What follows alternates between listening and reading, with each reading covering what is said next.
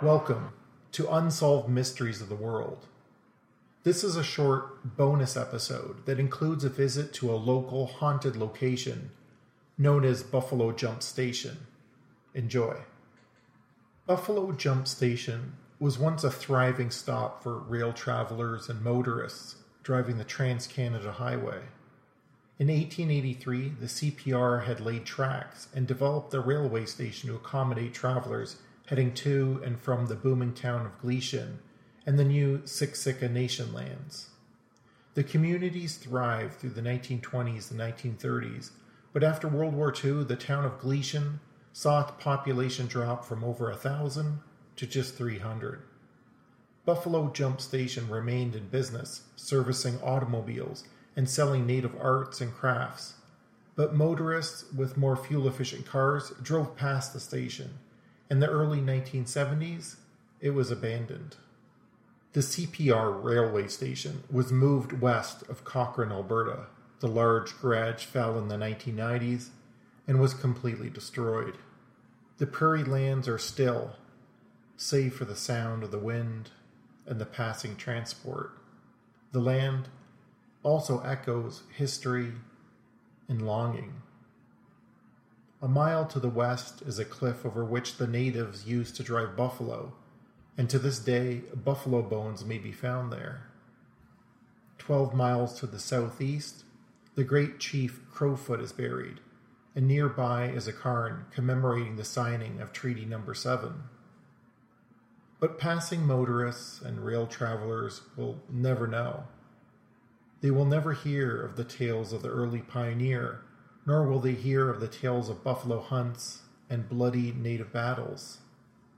And they will never know that the station is said to be haunted by two native spirits. I approached the station on foot, and the door suddenly swung open. An invitation, or simply a gust of wind? The station sits on a cinder block foundation that has fallen inward, causing a great deal of damage to the structure. The first floor held a craft room, a kitchen, and washrooms. I felt nothing in the first room, but as I approached the kitchen, I noticed a hole in the floor leading to the basement. The kitchen offered no more than simple silence. The washrooms were completely destroyed, and again, this area felt lonely, but not haunted. The second floor and stairs were so rotten, I couldn't proceed. I made my way outside into the back of the house and I peered into the basement. It was filled with litter and so much damage that it was dangerous to go any further. 3 of the 4 cinder block walls had given way. But here, I could sense something. But I could not pick up anything more. I knew something was here. And then I turned and went into the backyard where the feeling was more prominent. It was a spirit, not connected to the station, nor the CPR, nor the pioneers.